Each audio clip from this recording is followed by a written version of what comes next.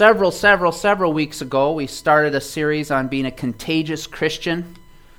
And then I don't think it was any accident that the Lord has chosen to save at least 3 of our young people since that study. And then after that, I've been just really challenged by the series of messages. It was kind of cool. The month of June was supposed to be where the elders were going to just really pray about a standalone message, as they call it, that each of us would do. And I've been amazed about how those standalone messages that have fit together. And so the theme that I'm picking up on, way back to Contagious Christian, is this idea that there's always a responsibility for those of us that follow God. There's always a responsibility for us to serve and obey. But it's always the power of God that produces anything good. And Benji spoke following the Contagious Christian series, and he talked about Peter's confession, "You are the Christ, the Son of the living God." And he taught us further that the entire church, Jesus Christ's church, is built on that confession. And the challenge was that God has set up his church. He says that the gates of hell won't even prevail. Nothing can slow down God's church. God is going to work through his church. But then the challenge came. There was God's part, and then there was our part. Our responsibility was to be ready to honor that confession that Jesus is the Christ, the Son of the living God. And the challenge was that my connection with the church family, my service to the church family, my buy-in to the church is going to reflect my true attitude of what I believe when it comes to that confession. Do I believe that Jesus is the Christ, the Son of the living God? And they always say that actions speak louder than words, right? So my action opportunity was to dive in. If he says that's what he's based his church, then I dive into the church and I minister and I share with one another and I build up the church of Jesus Christ as he builds it for his glory.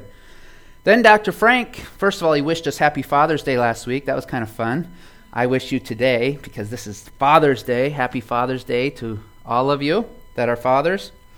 But he challenged us big time too. He said that the people of God need to be prayer warriors. They need to be praying. And he took us through Scripture and he showed us that God wants to do amazing things. And he used the example of the early church. And the early church would pray and God would literally do miracles. He didn't talk about it, but I thought about the time where Peter was bound between big burly guards in prison. He was inside a locked gate, which was inside another locked gate. And the church of God was praying like crazy. They were doing their part. They were just seeking God on this. And literally in an impossible situation, God opens the doors of the prison. Peter walks out. He walks to the house where they're praying. He knocks on the door. They open the door, and they can't even believe it's him. They shut the door in his face because they didn't even think he was real. They had been devoted to prayer, and the Spirit showed up in a powerful way and led Peter right out of prison, right into their midst, restored him to their fellowship. God is hungry and anxious to do amazing things among us. And if we'll be obedient and we'll do our little part in it, to be faithful to him, to pray, to honor that confession that he's the Christ, the Son of the living God, then he wants to unleash incredible blessing and power. So today it's a follow-up, and it's specifically in the theme of, I think we were challenged and encouraged to be contagious Christians, and as I've been chewing on that, I think there's another action plan that needs to be put in place. We got to walk the walk. We learn great skill on how to talk the talk. We've got to be men and women whose lives reflect accurately the message we're trying to share, whose lives have a consistency that between what I say and what I do. And just in the theme of the other 2 weeks, we have a responsibility, no doubt, but the encouragement and the joy is that God is waiting and hungry and ready to empower you to walk worthy of the calling that he's given us. So I hope that you'll be excited to see that, and I more than anything, twofold.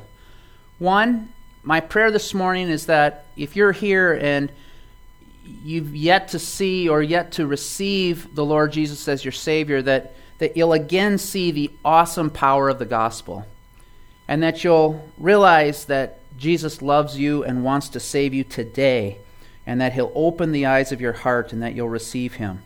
For those of us that have received him, my prayer is that the Spirit will stir in us, light a fire in us, so that we'll leave here today ready like never before to walk the walk, to be clear examples, clear witnesses of Jesus Christ.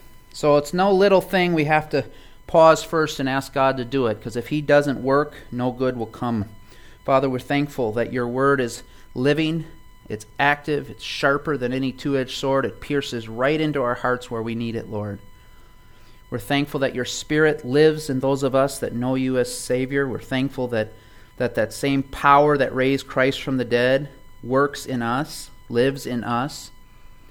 And Lord, really, nothing can stop you, but it seems like for whatever reason you choose to wait on our obedience. You choose to wait on our willingness, Lord, to step out in faith and to follow you and to put this pattern into play. So I would pray that your Spirit would especially touch my heart, my brothers and sisters' hearts, and allow us, Lord, to understand the proper response, that we be doers of the word, not hearers only. We pray these things in the powerful name of Jesus Christ. Amen. Turn to Luke 24 if you could. Jesus rose from the dead. We'll talk about this in a couple of weeks, but want you to know that is not a fairy tale. Josephus was a Jewish scholar, not a follower of Christ, not a fan of Christ. And yet Josephus, the Jewish scholar, said, the historian said, there's no other event in history as well documented and historically substantiated as the resurrection of Jesus Christ. Don't think for a minute that when we celebrate the resurrection, we celebrate a fairy tale. This is a wonderfully historic and true event. But the spiritual part of that was after Jesus had risen from the dead, he spent several days talking with his followers and trying to help them realize the power that God was going to then use in their life. That same resurrection power was going to be a part of their daily walk serving God. And I think he sums it up as I think most concluding paragraphs do, way down towards the bottom, verse 44. Consequently, this is right before Jesus was going to go back into heaven, so it's almost like he's getting them the key words. Let me summarize again the key thoughts here before I head back into heaven. And he says, verse 44, "These are my words which I spoke to you while I was with you, that all things which are written about me in the law of Moses and the prophets and the Psalms must be fulfilled." Then he opened their minds to understand the Scriptures, and he said to him, "Thus it is written that the Christ would suffer and rise again from the dead the third day, and that repentance for forgiveness of sins would be proclaimed in his name to all the nations, beginning from Jerusalem." Pause for a minute. That is a huge task that Jesus is saying, this is what's going to happen. This miracle of salvation is going to be explained across the entire world. Big stuff, big initiative. And then he says something powerful here. Verse 48. He says to them, "You are witnesses of these things. You are witnesses of these things. And behold, I'm sending forth the promise of my Father upon you." But go back to that. You are my witnesses of these things. This mass initiative of Christ to share this good news, and who were going to be the vessels? Who were going to be the people to carry it? It was his disciples. And later we know that he was talking to us too. We are his witnesses. It's our privilege to share this great commission. It's our privilege to take the power of what Christ has done to forgive sins, the power he proved it when he raised from the dead, and to share that. And I guess I was just really challenged on that. How are we doing in being witnesses of this miracle? And we spent weeks learning the verbal side of how to share the gospel, right? How can I, with words, tell the gospel? But we've got to take a hard look this morning at, am I living the gospel in front of the world?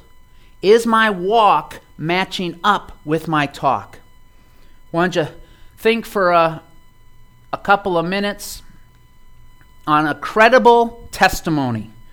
I watch movies that have lawyers in them. I like those. And they'll bring the witness up in this big trial, and almost every time, the witness will share his testimony, and then the opposing lawyer will come up. And what's one of the first things that opposing lawyer is going to try and do? Discredit the witness. And what's he going to use, Sean? Some things, he'll try and snow them to make them look not so bright, or sometimes he'll even ask questions that would bring up something in the witness's past, right? To make them seem like not such a upstanding individual. Bottom line is the witness of that individual, if it's compromised or if the credibility is brought into question, then the jury or the judge or whomever is assigned to evaluate this could easily say, oh, that witness claims one thing, but, I'm not buying it. If I were on the stand for Jesus Christ, giving witness of what the Lord Jesus has done to save sinners who are lost, when the opposing counsel comes up and starts scrutinizing my life, is my testimony going to hold up as credible? Am I going to be a credible witness because my walk matches my talk? That was a sobering thought to me.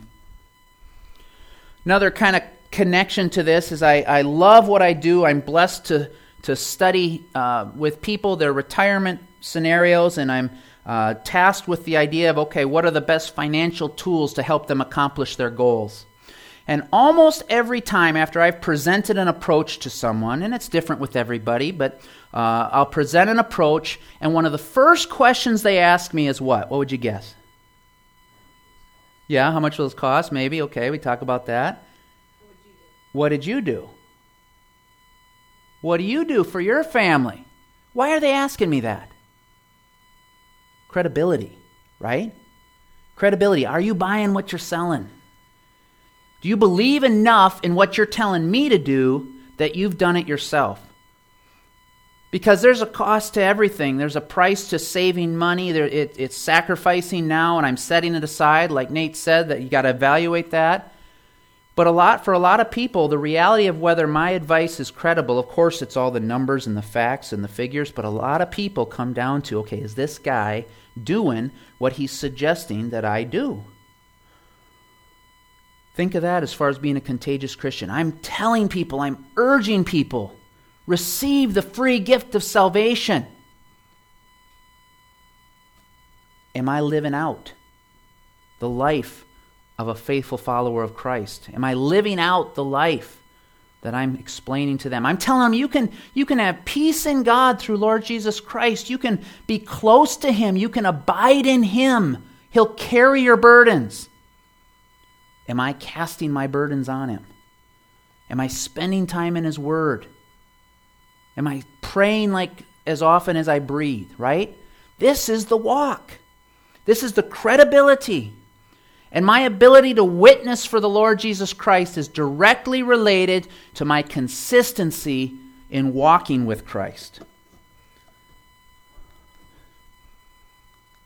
There's all kinds of great scripture, and I'm going to put all three of them up there. There's all kinds of wonderful scripture that lays it out pretty clearly. And I want to take a look at Ephesians 4, chapter 1 with you, real briefly. There's a lot of them. If you were going to remember a reference, I would say Ephesians 4:1 is a nice round number that you can remember. He says, "Therefore I, the prisoner of the Lord," this is the Apostle Paul, one of the greatest followers of Christ, one of the most consistent followers of Jesus Christ. He walked the walk. He says, "Therefore I, the prisoner of the Lord, implore you to walk in a manner worthy of the calling with which you've been called, with all humility and gentleness, with patience, showing tolerance for one another in love, being diligent to preserve the unity of the Spirit in the bond of peace. There is one body and one Spirit, just as you were called in one hope of your calling, one Lord, one faith, one baptism, and one God and Father of all, who is over all and through all and in all." Walk worthy of the calling. And in your notes, if you want some practical ways of walking the walk, I'll point out 3 of them from these verses. 1, humility. Humility. Jesus Christ is the model of humility. Philippians says, therefore, being in the form of God, he didn't hold on to that, but he laid aside his visible attributes of being God, and he humbled himself and became obedient to the point of death, even death on the cross. Our humility is going to reflect a backed up walk for sharing the gospel of Jesus Christ. And this is tough. You know in your heart, I know in my heart, that we are prideful individuals. Ego is a big player in my life, way more than I'd like. And so humility, humbling ourselves before God, obeying when God says to consider others better than ourselves, working like crazy to understand my proper place, that I am nothing special except in Christ, so that when I share, I don't have a flavor of arrogance.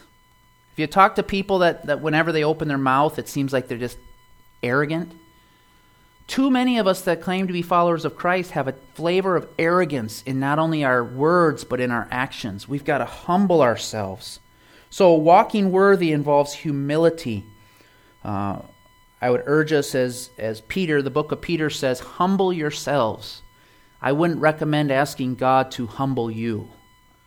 I think he would. But I think instead he commands, humble yourselves. Don't wait around for God to soften your hard, prideful heart. Choose instead to allow God to help you humble yourself. I think it will be a much more proactive and pleasant experience compared to waiting around for God to have to humble us. Gentleness. Gentleness. My oldest daughter has some really cool traits, but some of those traits of leadership and organization oftentimes can be wrapped in a harshness. And I challenge her, like I need to challenge myself, to be a gentle lion, a gentle woman. Gentleness is so key. Christ was the ultimate example of gentleness. Am I? Are you? A walk worthy would call for gentleness. Finally, I would challenge you, not from these specific verses, but if you keep reading Ephesians 4, what's the next way that he challenges us to walk the walk? He goes into spiritual gifts. He goes into laying out that he has used this church family and the church, the universal church, every believer of Christ. He's empowered us to be a body, each of us having special gifts, each of us having a special contribution. Our worthy walk is directly tied to my willingness to do my part in the body of Christ, to use my gifts. He's given some the ability to be merciful, supernaturally merciful to others. He's given others the ability to be supernaturally generous with others. He's given some this special gift of hospitality. Are we using them? Those are gifts that reflect our worthy walk. Those are gifts that back up the talk of sharing salvation. And Ephesians 4, the entire chapter, summarizes it all. Take a look at it. I like 1 Thessalonians. Let's go there together. And I skipped the chapter. It's chapter 2. 1 Thessalonians chapter 2, verses 9 and 10.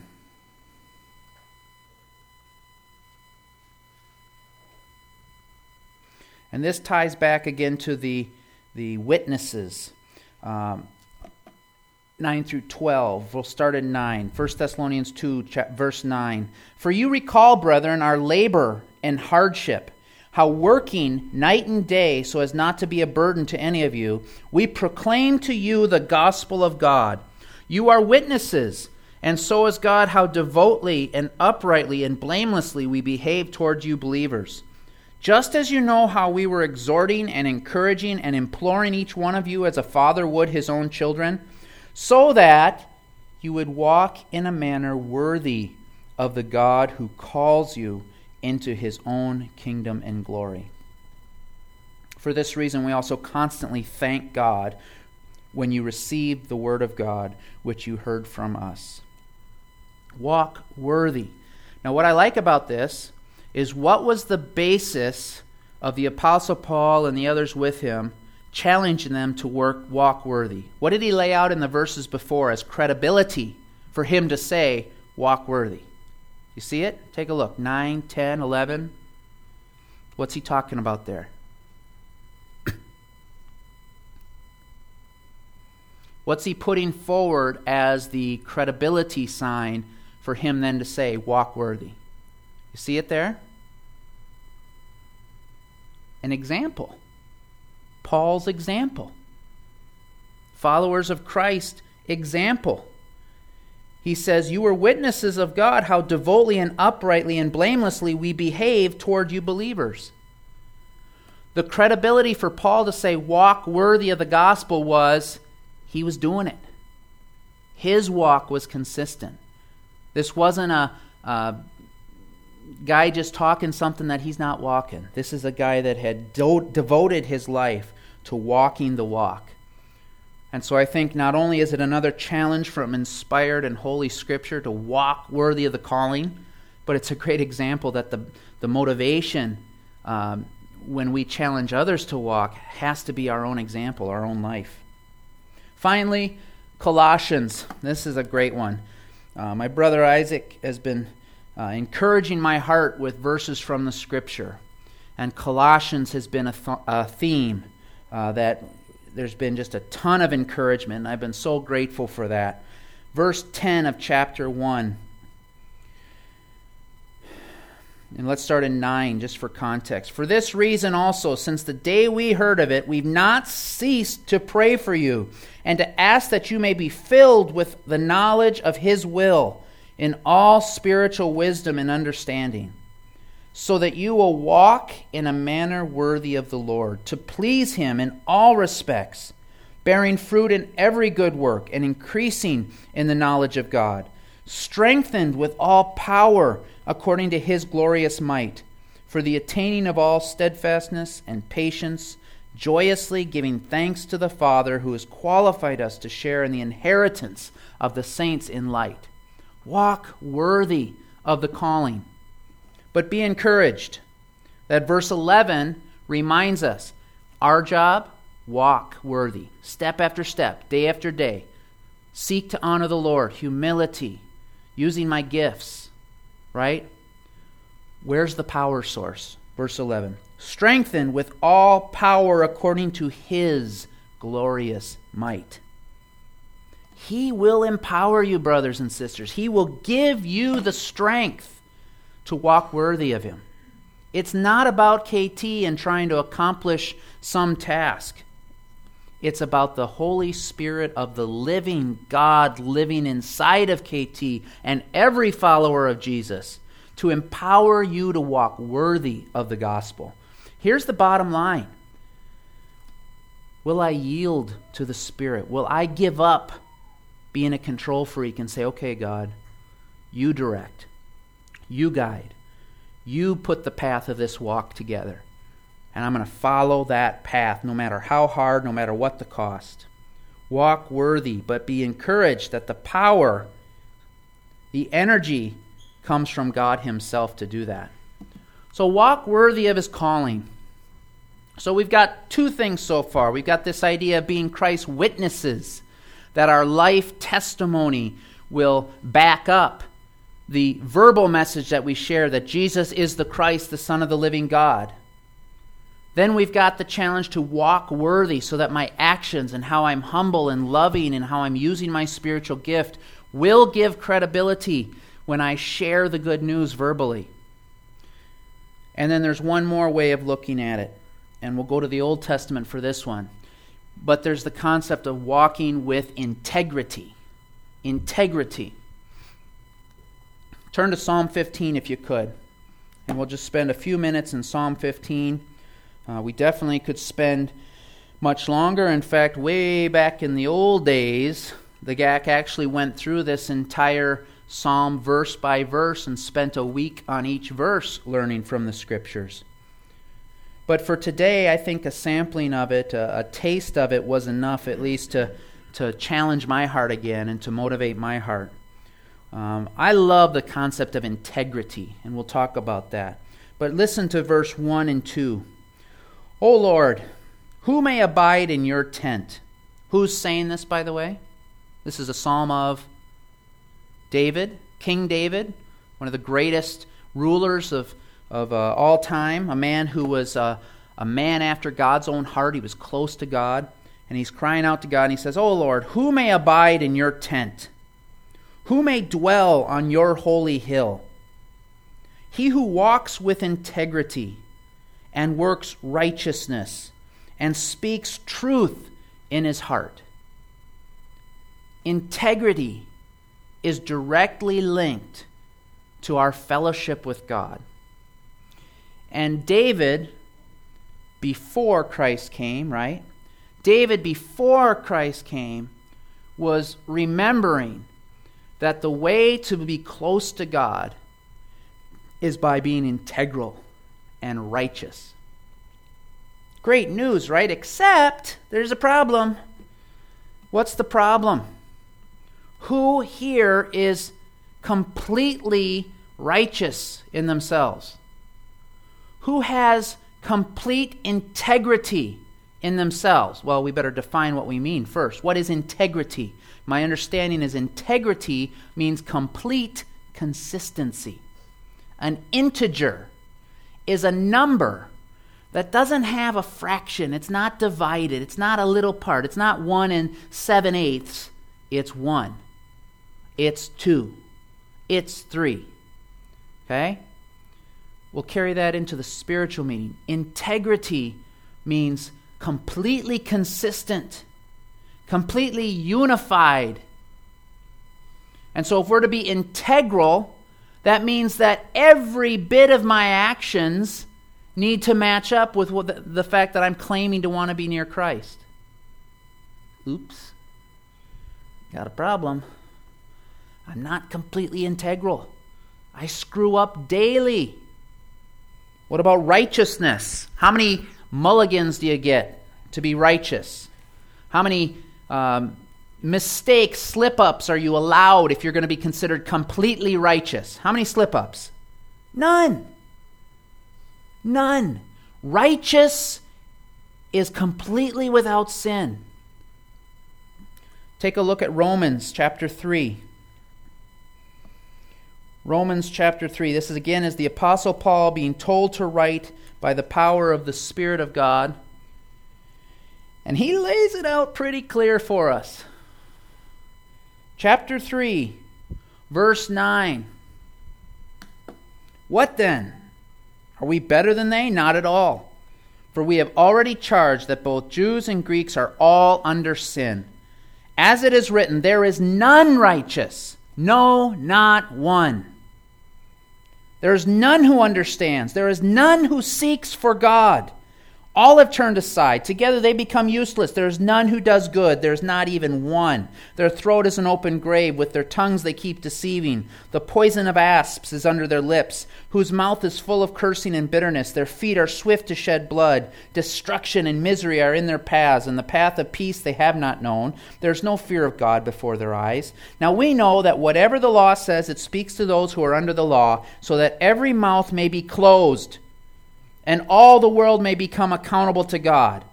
What does that mean, every mouth closed?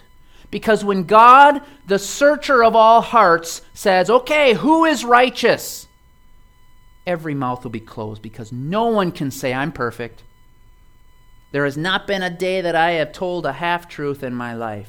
There's never a time where I snapped at my wife or my kids. I have been perfect in my job. I have not slacked off one moment.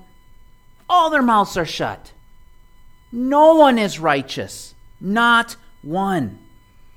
But, verse 21, take a look at this. Not my words, the word of Almighty God speaking to you today. But now, apart from the law, the righteousness of God has been manifested. It's been brought forward. It's been made real. being witnessed by the law and the prophets, even the righteousness of God through faith in Jesus Christ, for all those who believe. For there's no distinction, for all have sinned and fall short of the glory of God, being justified as a gift by His grace through the redemption which is in Christ Jesus, whom God displayed publicly as a propitiation in His blood. I'm told that propitiation means a satisfying of the wrath of God. Jesus satisfied the wrath of God for my sin by shedding His own blood. Through faith, this was to demonstrate His righteousness, because in the forbearance of God He passed over the sins previously committed, for the demonstration, I say, of His righteousness at the present time, so that He would be just and the justifier of the one who has faith in Jesus. How can you be just today? How can you be righteous? How can you be cleaned and given integrity? Faith in Jesus Christ. Faith in Jesus Christ. The work has been done. Jesus died. He paid for every sin. And He says, as many as would receive Him, Scripture says, whoever receive Him, He gave the right to become children of God, even to those who believe in His name. Take a moment, search your heart. This is a better opportunity than any to finally maybe understand for the first time that I'm a sinner. I can be saved through grace, saved through the work of Jesus Christ that He did for me. He's a loving God, hungry to restore your heart, to give you true righteousness, righteousness that you cannot have on your own. 2 Corinthians verse 6, I think, sums it up so well. Verse 2, he says, at the acceptable time I listened to you, and on the day of salvation I helped you, God says. Behold, now is the acceptable time. Behold, now is the day of salvation. My friends, this is the time to silently in your heart receive the free gift of Jesus Christ and to be changed forever, set free from the law of sin and of death, and walk worthy in Him, to finally be given a chance to have the true righteousness and integrity that is absolutely critical for dwelling with God for eternity. Exciting opportunity, and we pray that your heart would be moved by God today, your eyes would be open, and that you would receive Christ. Back to Psalm 15. Once our eyes are open, once we've received Christ, we know that we have integrity. It's in Christ. We know that we have the righteousness of Christ. And so when we go and read these other verses in Psalm 15, it's not a question of, are we given righteousness? Now it's a question of, am I going to walk the walk? Am I going to be consistent with the righteousness that Christ has given me? Am I going to be integral in following who I am? Because if I know Christ, who am I? I am in Christ. My identity is tied in with Him. Still an individual, still unique, still special to God. But my righteousness, my credibility, my integrity is now directly tied to Christ. And my walk reflects that integrity. Now, I can give an accurate picture with how I live. And every time that I choose to walk with a lack of integrity, I'm confusing all that hear me talk of Christ.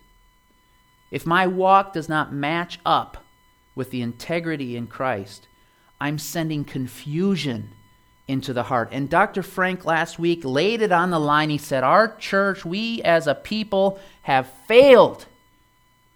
We've been hypocrites many, many times. And the Church of Jesus Christ has hurt people through hypocrisy. That's got to stop. This is our chance. This is our chance to walk the walk, to be consistent with this message that we're preaching, this great news that we're sharing. Will my walk match up? Quickly, a couple points from Psalm 5 that I think will really, really enhance the consistency of our message. Verse 3, the follower of Christ, the integral witness of the Savior does not slander with his tongue. Verse 3, he does not slander with his tongue, nor does evil to his neighbor, nor takes up a reproach against his friend. The follower of Christ does not slander with his tongue. Anita has challenged many of us with other scriptures that talk about how words can be like a fire that just burn up any unity and any good thing among us. Slander is directly in opposition of the message of Jesus Christ. And I want to be challenged to never, ever have a slanderous or gossiping thing to say about one of my brothers and sisters in Christ. Will you join me in that commitment? Our testimony depends on our willingness to abstain from slander and gossip. Isn't it funny how it's the little things? You know, the little things like, oh, a little word of slander here. Oh, no big deal, right? No, that's what busts it. That's what discredits our walk. It's the little things. Book of Song of Solomon is talking about relationships, and he says, catch the little foxes which ruin the vineyard. It's the little things. It's not like any of you are going to murder someone. I sure hope not. Your witness is not going to be discredited, I don't think, from murder. But will it be by slander? An apparent little thing, but a big thing to God. And let's be real, something that when we're sharing the good news, if I have a slanderous tongue, there's no credibility to that when I'm speaking to others about Christ. Verse 3 also says, takes up a reproach. The man or woman of integrity does not take up a reproach against his friend. What am I talking about here? There's a loyalty. Christ was loyal to his disciples. Did you notice that? They would fall asleep when they're supposed to be praying for him. Later, they would deny him 3 times. They were completely disloyal to him. And then later you see him using them, telling them, you're my followers, you're my disciples, get to work. Christ was ultimately loyal to those, even when they were disloyal to him. Our loyalty to one another will reflect our walk.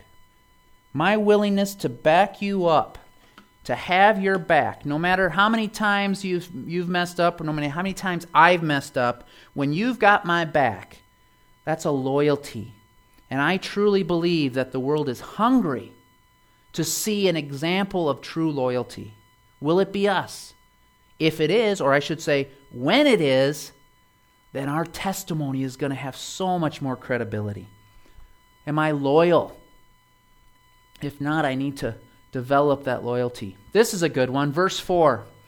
The man or woman of integrity swears to his own hurt and does not change. There's an example, write down if you could, 2 Chronicles 25, 5 through 9. Because believe it or not, in that whole list of names in Chronicles, there's an application for us of spiritual living. There's a story of a king of Judah, and he was in some serious trouble. The Edomites were coming for him. And so he does what every good king should do. He starts thinking outside the box, and he hires warriors from Israel. And he brings these warriors in, and he promises them a great deal of money when they fight to protect Judah. Well, God had other ideas, and God sends a prophet to this king, and he says, I'm not pleased with that.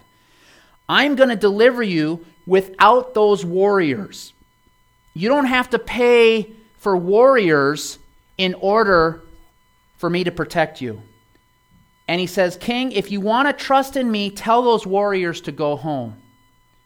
And the king says, but I've already promised them the money. What should I do about that?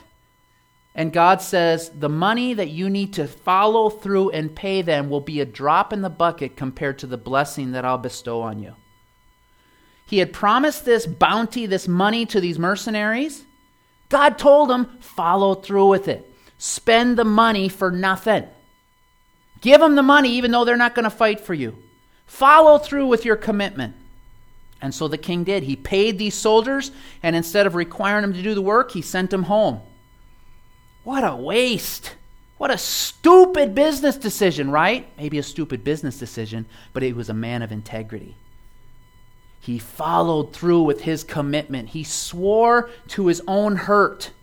When he made that commitment, he followed through even though it was a waste of money. He followed through. He did not change his word. Have we backed out on a commitment that we've made? Are we fickle or unfaithful in promises that we make? Discredits our testimony. The man and women of integrity follow through with what they've said, even when it hurts. Even when the plan has changed, even when there's no logical reason to do so because I got bailed out another way. The man or woman sticks to their word. Jesus, in the New Testament, Scripture says, let your yes be yes and your no be no. Don't be a person that has to say, I'll do that. Oh, no, really, I promise. You can believe. No. When I say, yes, I'm going to do that, there's no question. Because this guy follows through. These are the things that Scripture seem to point out in my heart, that if I'm going to be a man who walks the walk, to back up the talk, I've got to be a man that takes my witnessing for Jesus Christ very serious, and that includes my credibility as a witness. I need to walk worthy of his calling with humility and love, using my spiritual gift. And I need integrity. And integrity many times comes up with the little things. It amounts to the little things. Do I speak slanderous things? Do I gossip about others? Am I loyal? Am I trustworthy? And finally, when I say something, do I follow through? Is my yes, yes? Are my commitments fulfilled? And again, none of this is easy, but God promises that the same Spirit who raised Christ from the dead is living inside of each follower of Christ. That's where the motivation has to be. I, though, have to have a ready heart. I have to be willing to say, yes, Lord, I'm yours. I'll carry through. I'll follow through with these steps. I sure have a lot of things to work on this week. I hope you'll join me in laboring for the gospel of Jesus Christ. Father, we're glad for this time. We're glad for a family that can gather like this, Lord, our church family. We can talk about the hard things. We can be real with each other. Father, I pray, Lord, that you'd touch each one of our hearts again, that you would bring new spiritual life today, and then that you would motivate each of the rest of us to walk worthy of your calling. I'm thankful for the people that have worked hard to allow us to be together.